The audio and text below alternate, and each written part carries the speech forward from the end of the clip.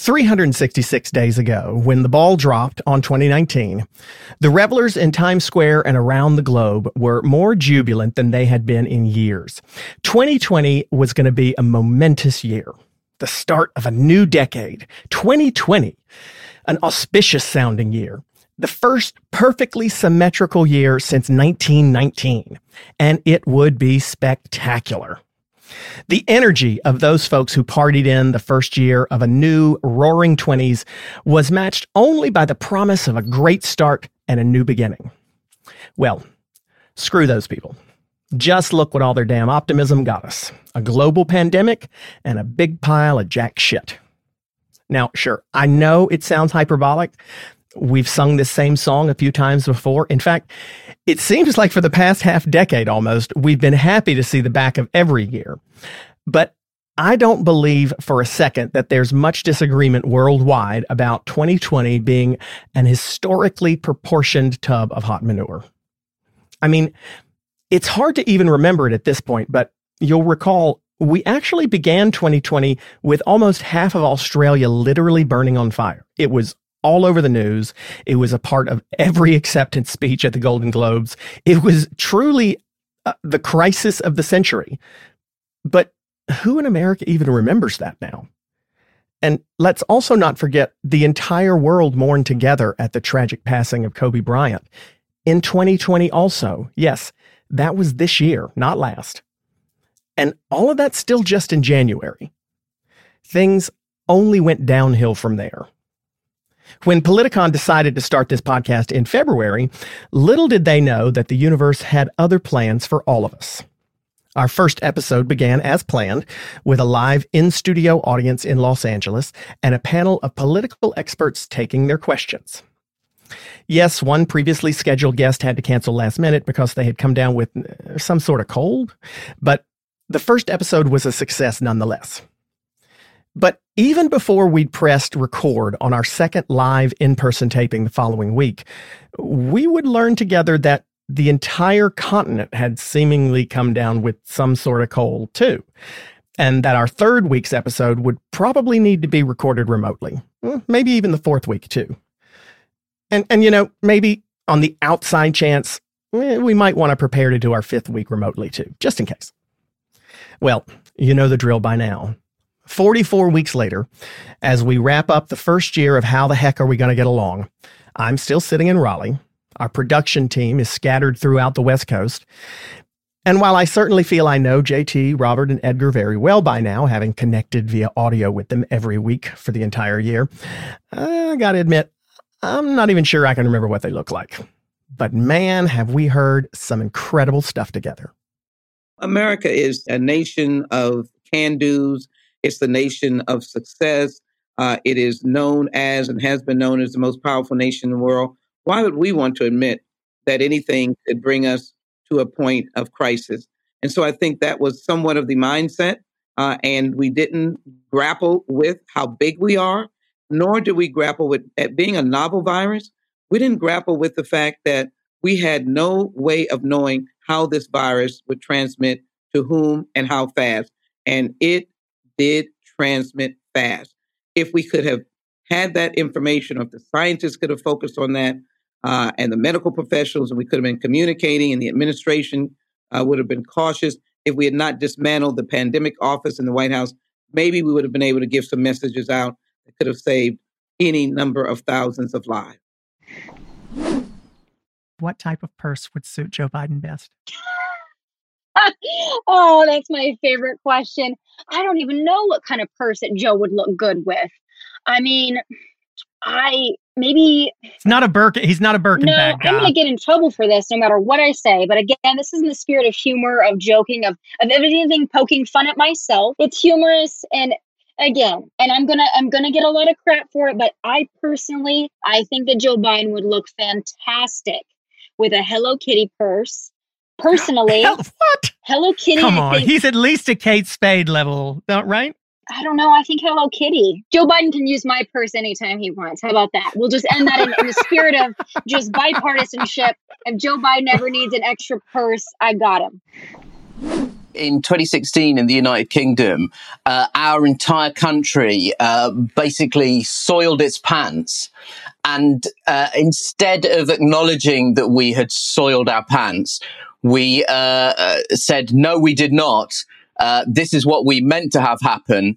And in order to prove how okay we were, started doing some vigorous lunges. That's the best, catch-all for what I can describe. And now we're, on the surface, from the sort of waist upwards, we're really grinning through it as we continue to lunge. But if you take more than a second to look at us, we are absolutely covered in feces. Does the president believe any QAnon theories? Oh, gosh, no. I don't even know that he and I have spoken about it at length other than to say it's junk. I he literally hasn't don't said even that, has he? I don't know if he's been asked about it publicly.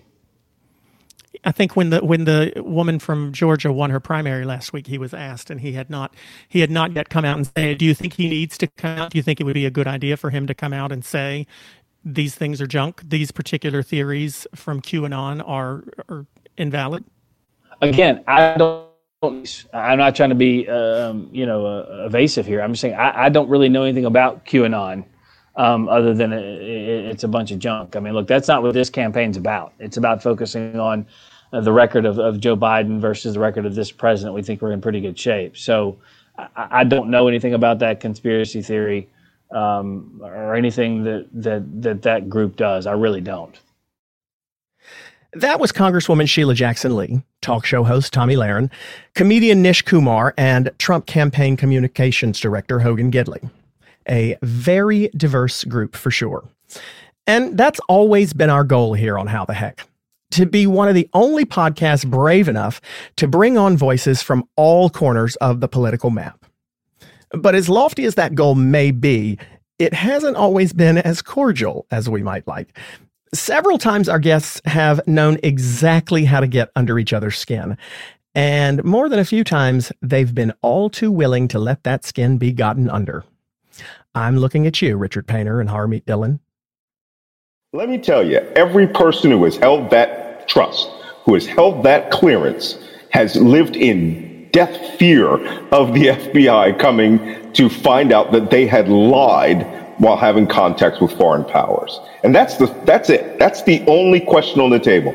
That Donald Trump would intervene in this point after this man confessed his guilt to that, confessed his guilt to a plot in which he had planned to actually rendition illegally a U.S. resident to a foreign power, Turkey, for pay, to get nuclear power plants to Russia, for Russia to Saudi Arabia, violating our own laws. I mean, he was neck deep and dirty left and right, and he confessed to it all. So suddenly we're just going to wave our hands and pretend like none of this occurred is just an anathema to, and it shows that the United States is easily bought by whoever it is that wants Mike Flynn out of this situation. Yeah, so Harmeet, that doesn't sound good at all. Sounds like a lot of deep state, talking points and nonsense. So I don't Someone tell me what deep state is. I'm going to leave this podcast. The dramatic reading voice here and the emphases is just kind of silly. Okay, I'm signing off. I want to hear a definition of deep state. No, I don't want to hear that phrase thrown around. Nonsense. What is deep state? I'll tell you what deep state is. It's the little old lady who sends out Social Security checks. It's the cleaner at the GSA who goes out and waxes the floors. And it's people like me. Look, my family has served this nation every moment since April 1864 as black people defending this nation. We're not the deep state. I don't have to hear about deep state. My point is that is communist there's a lot of drama propaganda. here. It is. What is this? I'm signing off. I'm not going to listen to people. Richard, don't leave yet. Richard, don't leave. You're too important to me now. I want to let Harmeet say something to you. No, I want to say something to you. I am not going to hear the United States government. Don't come for me now. You got the wrong one now. I am not going to hear the United States government attack our CIA, our FBI, our State Department, our military. Yeah. And this is exactly how the left-wing communists talk for years, and I'm not going to stand by and listen to people using phrases like deep state. And if I hear it again, I am pushing the exit button on this conversation. End of discussion. I'm not going to be bullied by people's hysteria. Maybe we should do that. Maybe we should just cut this off. I'm not going to listen to that phrase, and I am signing off. I don't really respond well to this type of hysteria. Hold on a second. There's no deep state. Hold on a second. Tell me what deep state is. You know what? How about this? Tell me what deep state is. Masha, Richard, don't come for me. You're coming for you are coming for the wrong person. Do not come for me until I send for you. What deep state is. I didn't say. Well, you won't shut up long enough to let her answer the question. Then she can let her do it. Okay. What is deep state? I think you've made your question clear. And what is it? I want to give her a chance to answer it. Look, I was invited onto a bipartisan discussion. That's not what this is. So if you guys want to have I want to hear what deep state is. Now, hold on, Harmeet, Richard, listen. For this, so hold on a second.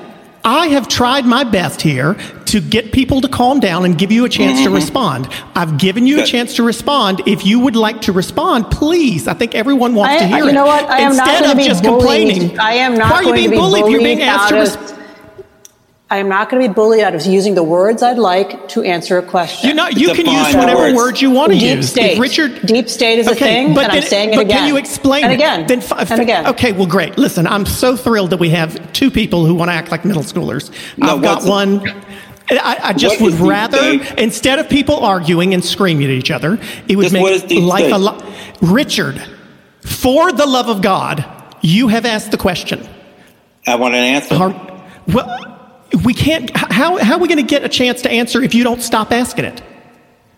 Okay, Harmeet, he's asked you the question. You have What's the deep state? The deep state is all the people who got fired in the FBI for their misconduct and who need to be fired. It's all the dozens of people involved in the unmasking of General Flynn that came out earlier today through Catherine Herridge's reporting, including the Vice President of the United States. It is law enforcement officers. It is law enforcement officers and sworn attorneys at the DOJ who betray the trust and betray their oath to the Constitution. There are countless people involved in their allegiance to their bureaucratic jobs and their inflated self-worth about their importance in this scheme that they think it's more important than what the people of the United States voted for, and the Constitution and the Bill of Rights. And so, Harmeet, you feel like the case against Flynn was flimsy because you don't believe that... It was fabricated. It was contrived. It was a violation of his due process rights.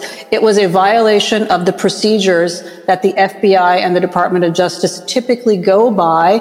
It was an absolute travesty of justice. It was horrible. And yes, by the way, having been involved in criminal cases, not involving politics... if anybody here is being honest, many people plead guilty due to coercive sentencing guidelines and coercion through the type of coercion that General Flynn has described in cases. I have had clients who did that. I don't even practice criminal law now, but I'm an appellate lawyer and I've had to deal with that. And so, a lawyer who does that has seen that. So the fact that somebody pled guilty is not evidence. The people. So I want to get Barbara We're in not here. able to have a civil conversation here, I can see, because I'm being constantly interrupted with these rants. So I just think we should probably terminate this. I think you could try again with a more compliant. You could try again with a more of a potted plant type of a guest. These are my views, but I don't really appreciate the lack of civility in this conversation. So no, I just ask you to this is probably good to start over. I think she answered the question. She didn't name it. It's like Joe McCarthy naming communists, and this is exactly what destroys our government. Let's let Barbara get in here. Barbara, if you can wipe some of the blood spatter off yourself, which I imagine got on all of us throughout this. God help us. People have strong passions about these things, but I think I worked as a federal prosecutor for 19 years. I was a national security prosecutor, and I've read carefully the motion to dismiss the Flynn case. There is absolutely nothing about his rights that were violated here. This was a properly predicated case, which means cases must be based on some factual basis that you can articulate. In this case, we had a incoming national security advisor who had secretly spoken to a Russian ambassador to undermine sanctions that had been imposed by the Obama administration, and then he lied about it to the vice president. If you're listening to this show, chances are you're at least as much of a news junkie as I am.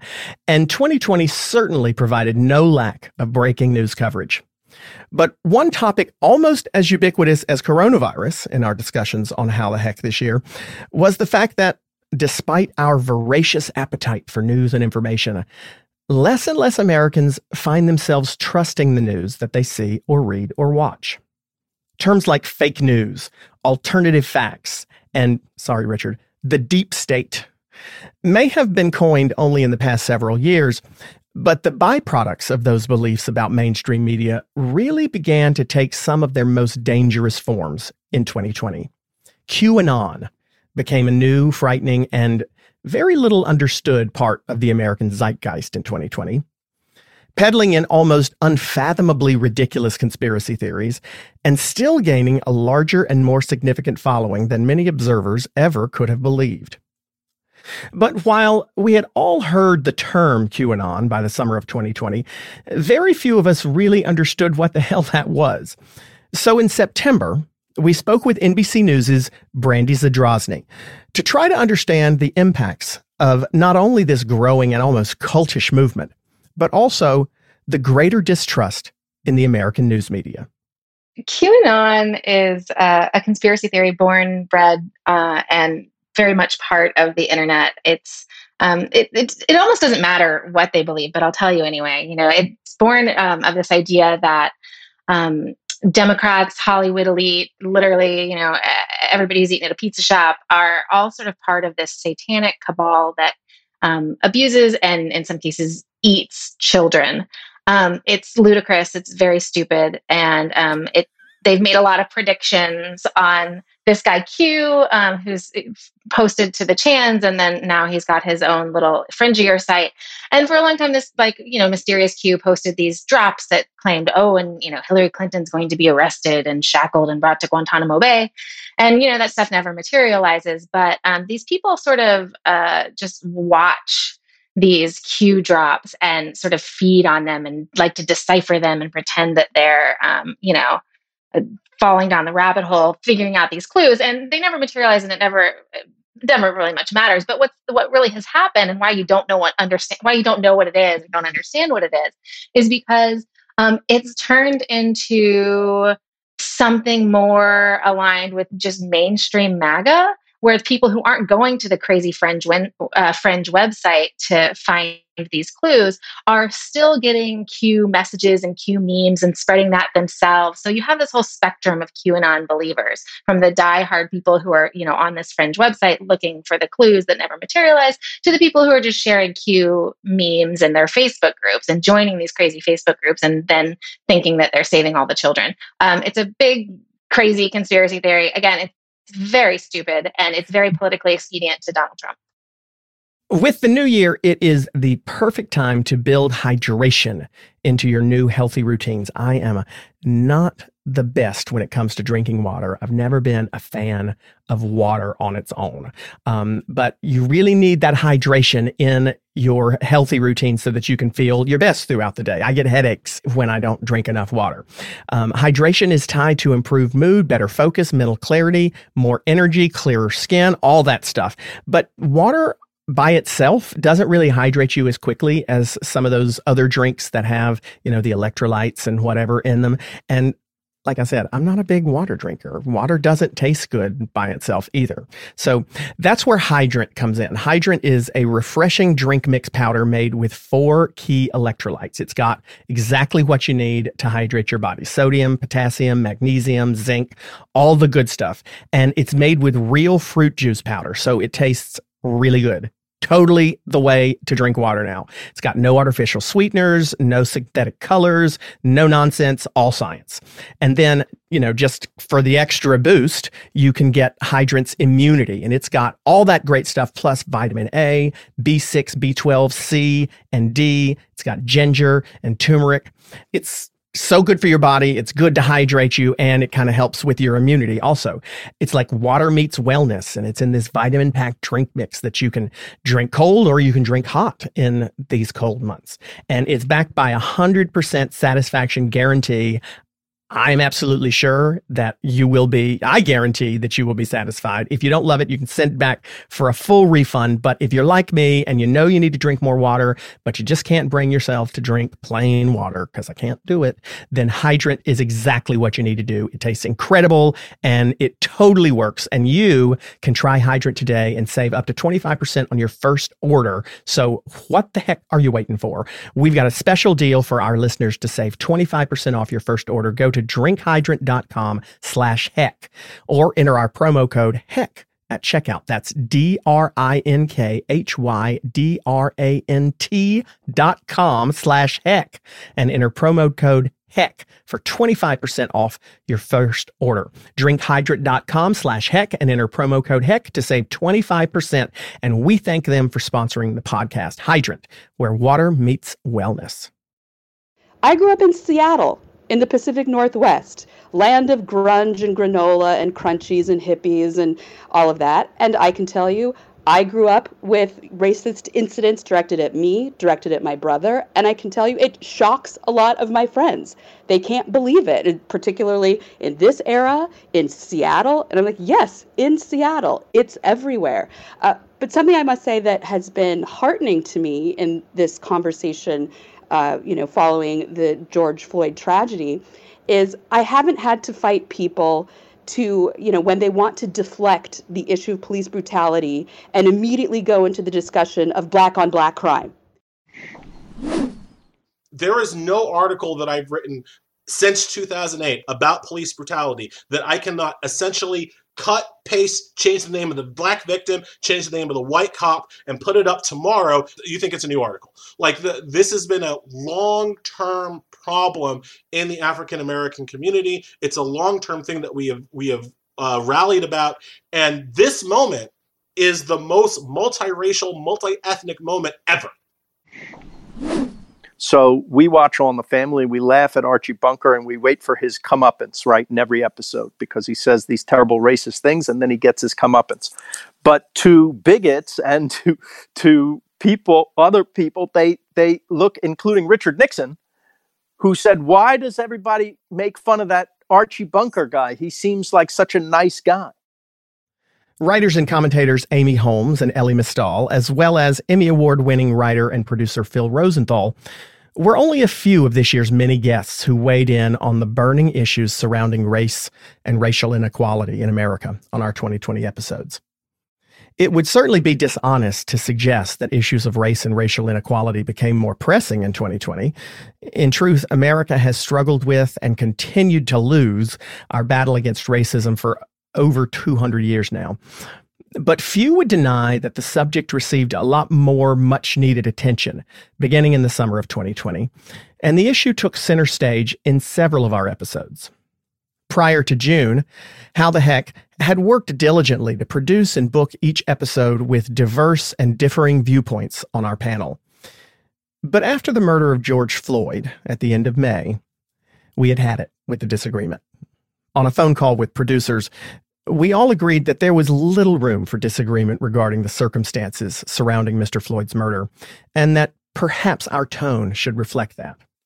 The following week's episode with, among others, writer Shermichael Singleton and former Republican National Committee Chairman Michael Steele showed that there really are some things that reasonable people should not disagree on. Certainly, Freddie Gray is deeply rooted in memory here. And I remember just a few days ago, someone saying they were surprised at the lack of sort of volatile response from the city of Baltimore. And my response was because they've been in that room before and they know it well. And they share in that anguish and that pain, just because they're not, at the same decibel level as we may see, New York or in Minneapolis. That pain was very real and has been very real. there's also not a sense of resignation, but a sense of, okay, here we go again. A sense of they still don't get it. They still see my son as an object to be scorned, to not be trusted. They still see my community as a problem. And I think that those attitudes are reflected on the streets across the country, rightly so. I think that African Americans have had enough. Mothers are tired of weeping over their sons' bodies. Brothers are tired of visiting their brothers in jail. Fathers are tired of watching their daughters and family members treated in a manner that lacks respect. And I think that this moment captured by the knee on the neck, and I tweeted this quote of Malcolm X out that talks about, my anger, my frustration is in response to that knee on my neck. And I think it's important for white folks to understand that and to stop dancing around the core and the heart of what has been a 400-year saga. This is not something that just blew up because of what Officer Colvin did to George Floyd, or what happened to Freddie Gray, or what happened to Trayvon Martin, or Breonna Taylor. This is what happened to our parents, our grandparents, our great-grandparents, and all those that came ashore in 1619. That conversation has not been had yet. So, I still see white folks shocked when I tell them, you have to tell my son that when they go out in public and hang with your kid, that, the relationship between them and the cop is a very different one. And they're like, well, what do you mean? Because we've not had that conversation yet. So I think that this opportunity is here for us to begin to peel back the scab that's been sitting there in front of our eyes for 400 years and begin to have that conversation. I think Touré's analysis and assessment of what's out there on the street is real. And you got to put context to that. It's just, the sideshow is the looting and all of that. We know that in our community. We know that. We know how that plays out. Yeah, there's an idiot in every bunch, and some of them are imported. We get it. We haven't lost sight of the underlying argument, the underlying case that needs to be made. And we don't want folks to get distracted from that. So I think, from Baltimore to Minneapolis, from Minneapolis to New York, from New York to Las Vegas, Nevada, wherever these things occur, the community says the same thing. Are you ready to talk about this now? Sure, Michael. Yeah, Clay, I think as a young African-American male, this is something that I think about often. And it's interesting about this. I still have one great-grandparent still alive, my great-grandmother, who's almost 100 years old. And her and I spoke about this a week ago. And she said something that was very unique to me. And she said, I've almost lived a century. I've seen the first black president. I've seen a lot of amazing things. She said, but I really thought at some point we would be beyond this, meaning police brutality, meaning racism, prejudice, stereotypes that are cast against African Americans, particularly African American men. And I thought about what she said for days. It just kept going over and over in my head. And I thought about Dr. King. I went to Morehouse and I thought about one of his speeches where he spoke about the country living up to its highest ideals.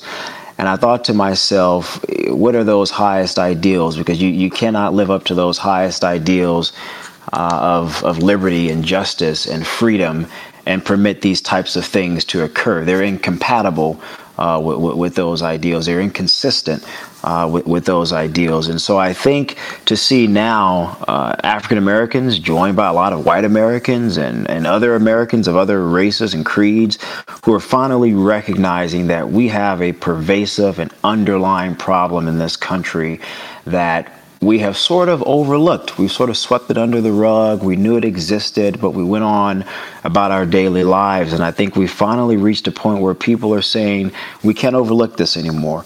We refuse to overlook this anymore. And we want to stare this ugliness in the mirror directly and face it. And I think that may be uncomfortable for a lot of people. I mean, I think that the highest form of reflection is self-reflection.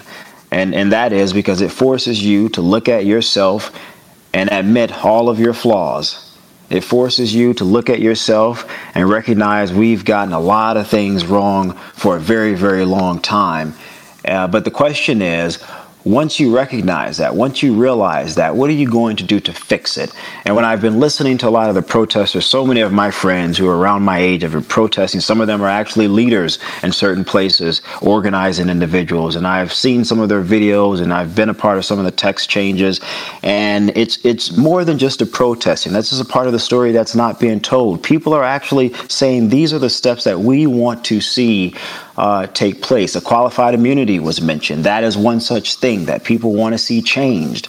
And so I think that we're at the precipice of something that we have not seen in this country for a very long time. It's more than marching, raising grievance about something that we legitimately should raise grievance about. It's about trying to create structural change so that we don't see these types of things continue. And I think that's important. And I think we need to listen. I think we have to move forward together as a unison and create the type of change that's necessary. The reality is we're living in a country that's becoming more diverse.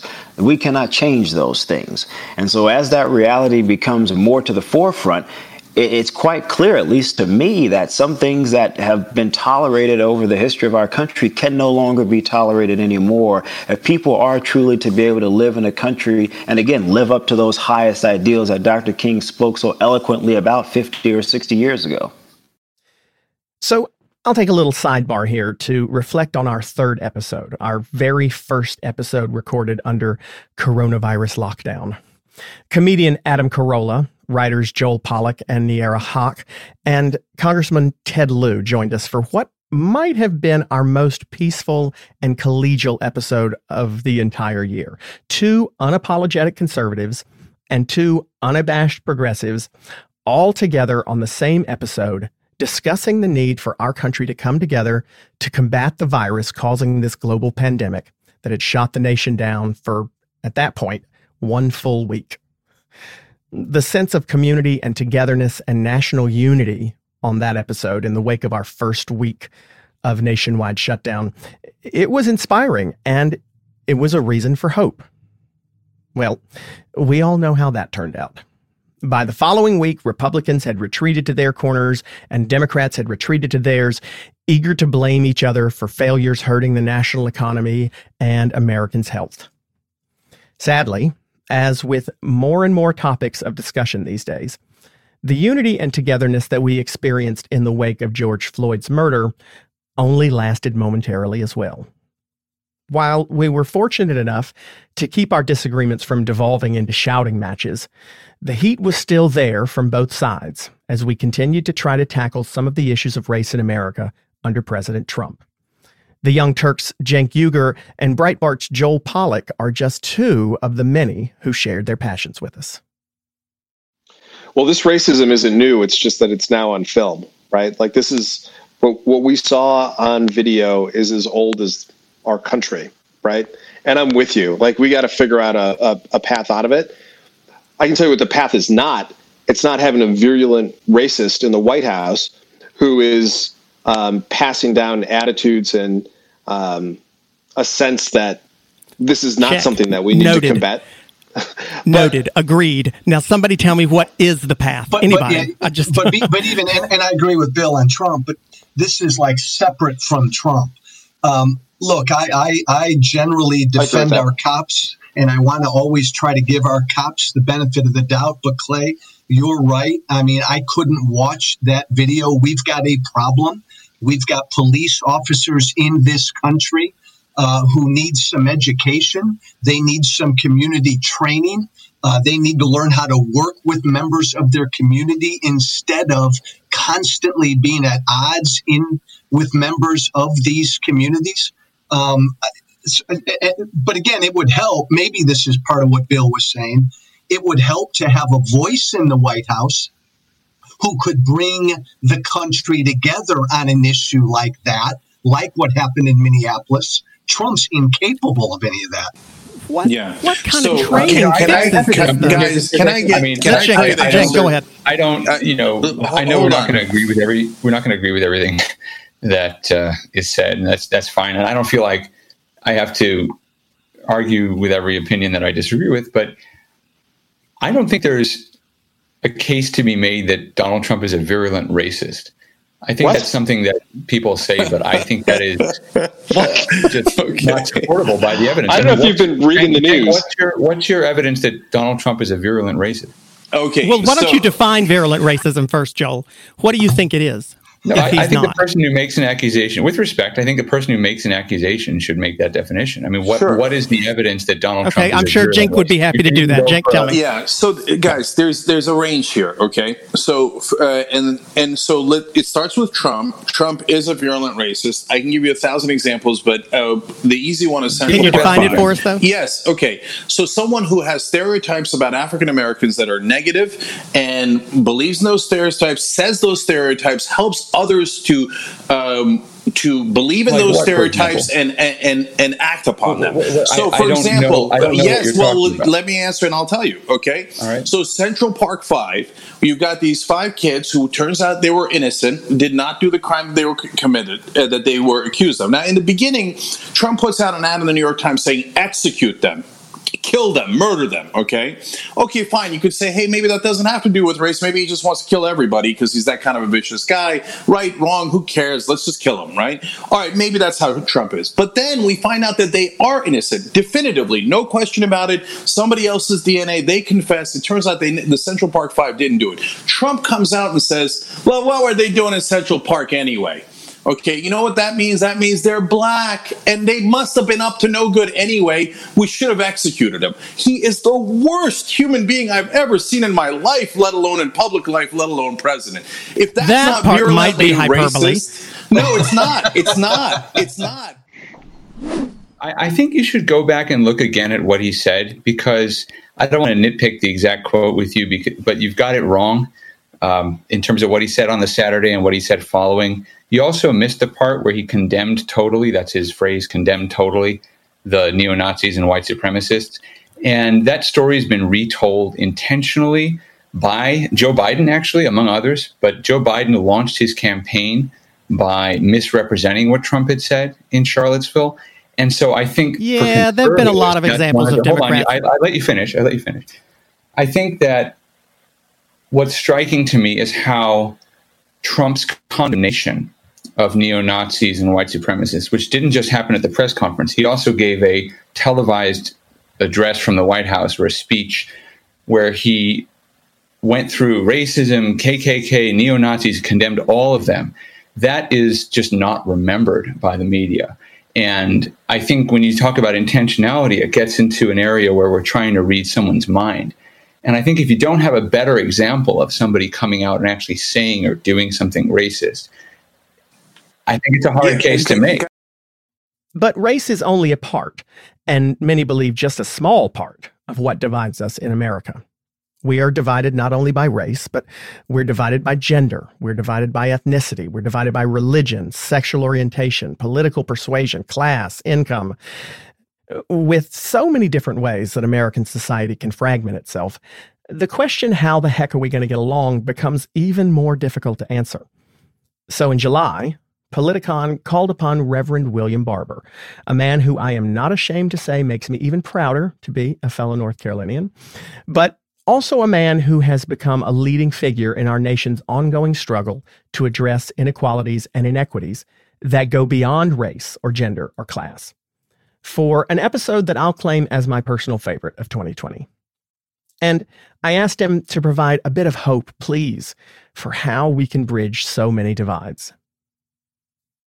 when I see the way in which black and white and brown and gay and straight and young and old, and Jewish and Muslim and Christian and people of faith and not of faith, came together in the Poor People's Campaign. We started 2017, and in 2018 did simultaneous nonviolent civil disobedience in 41 states and the District of Columbia, offering themselves up to be arrested when governors, regressive governors, would not even let us come into state houses just to present an agenda.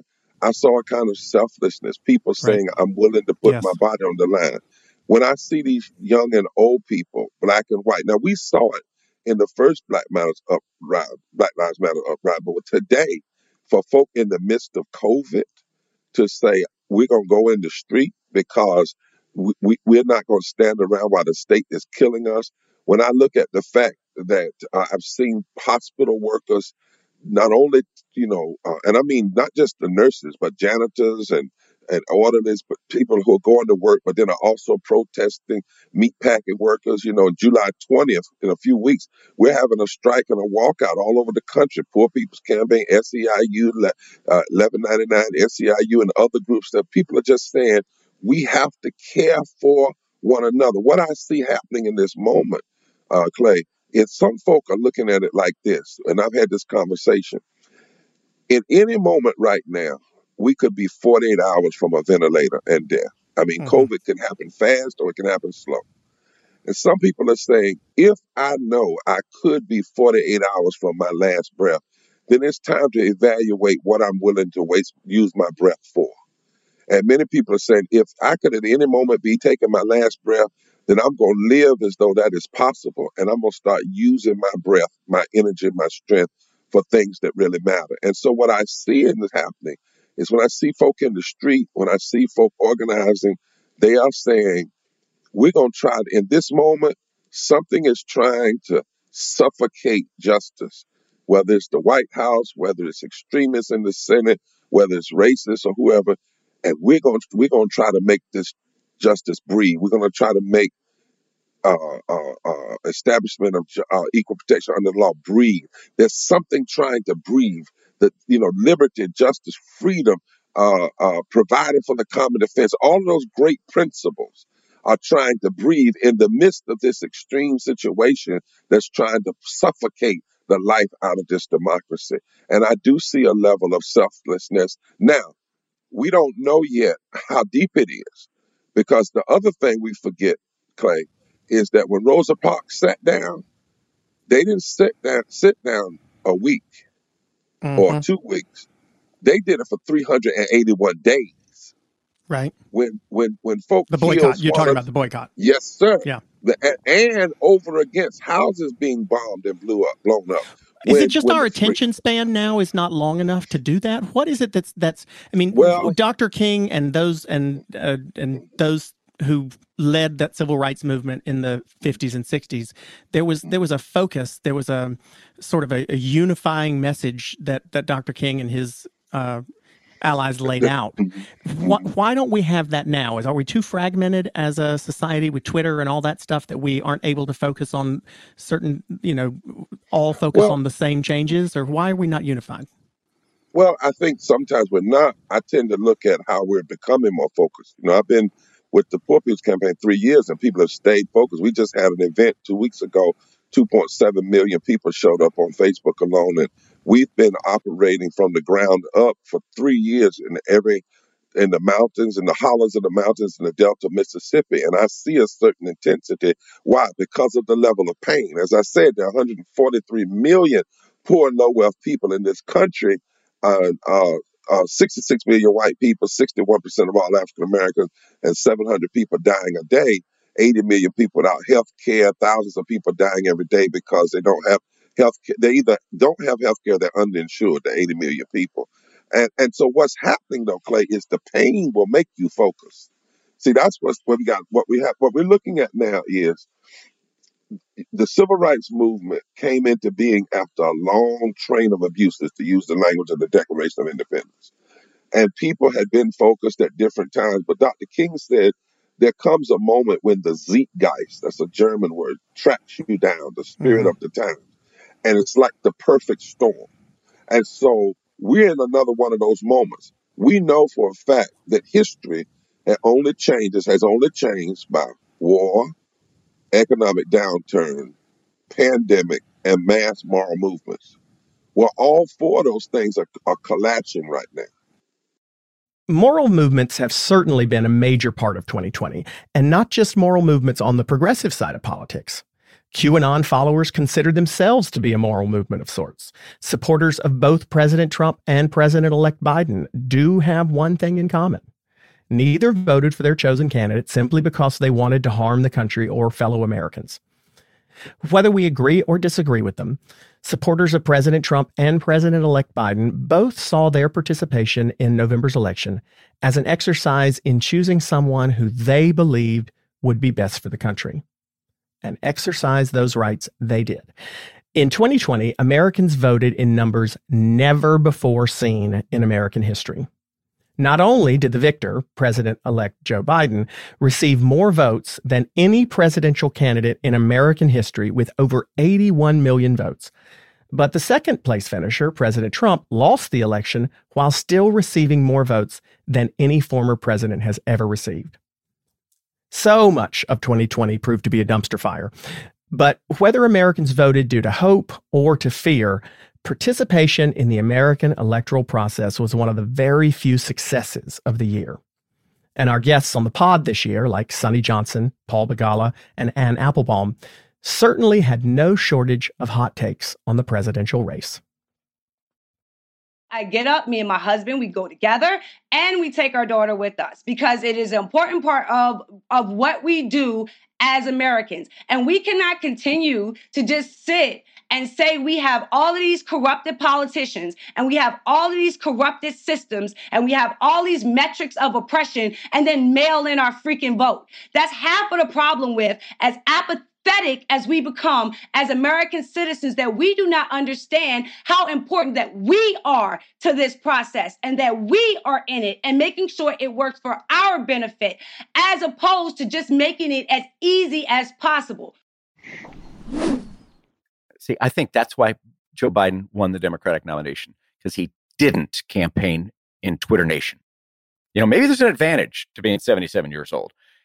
He didn't go for the most radical Twitter people in his party. He went for the heart and the soul, which is the middle of his party. And I really believe this as a matter of strategy as well as a matter of ethics, which is only light can drive out darkness. And Biden said that in his speech.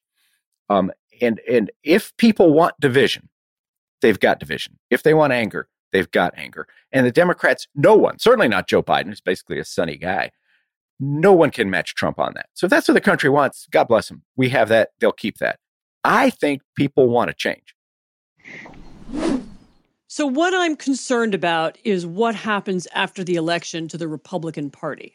If Trump loses, but only by a little bit, and the party remains Trumpist, and it appoints as its next leader, its next presidential candidate, I don't know, Don Jr. or that back. I'm just Tom giving you the Cotton. worst case scenario.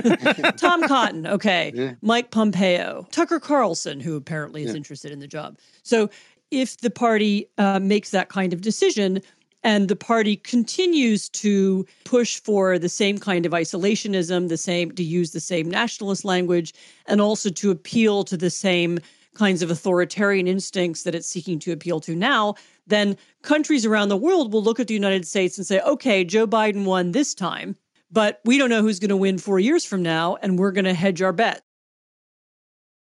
So, as we wrap up this truly and globally momentous year, do we dare jinx ourselves by expecting that 2021 will be any better?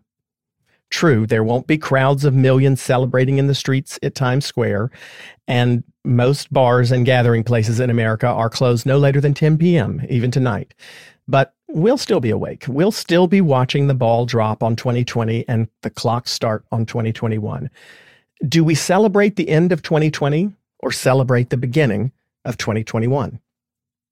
I say, and like most every topic we've discussed on How the Heck throughout this first year, it's truly all a matter of perspective.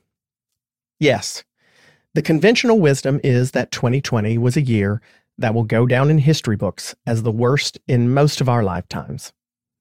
But was it all that bad? It depends on how you look at it.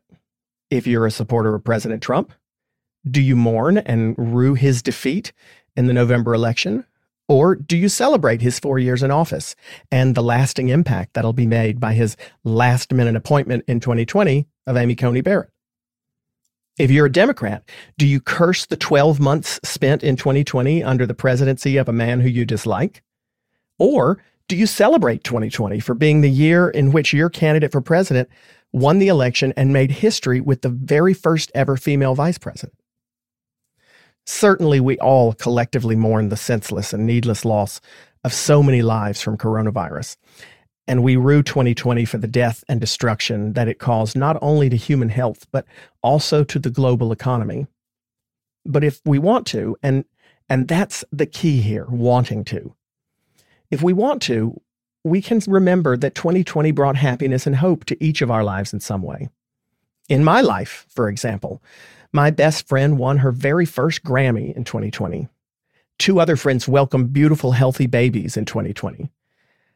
And in each of your lives, too, there are doubtless moments of light and happiness, even in this darkest of years. We just have to want to see it. It's not that much different than the answer to our ongoing question on this podcast: how the heck are we going to get along? We have to want that, too. We have to want to get along enough that we're willing to talk to those with whom we disagree. We have to want to get along enough to try to put ourselves in someone else's shoes. We have to want to get along enough to not seek out the places where we disagree and instead seek out those fewer places where we do. So as we wave goodbye to 2020 with all of its many, many flaws and tragedies, I pray you'll take a little time to remember those little glimmers of light and celebrate 2020 just as much as you curse it. 2021 is a blank slate. 2021 is a promise of renewal and opportunity for hope. But none of us is naive enough to believe that there won't be dark days in 2021 also. But for this new year, we will choose to see the potential for only light. For everyone here at Politicon and How the Heck Are We Going to Get Along, I'm Clay Aiken, wishing you 365 days of happiness and light, and a very happy new year. We'll see you here next week. I am pushing the exit button on this conversation. End of discussion.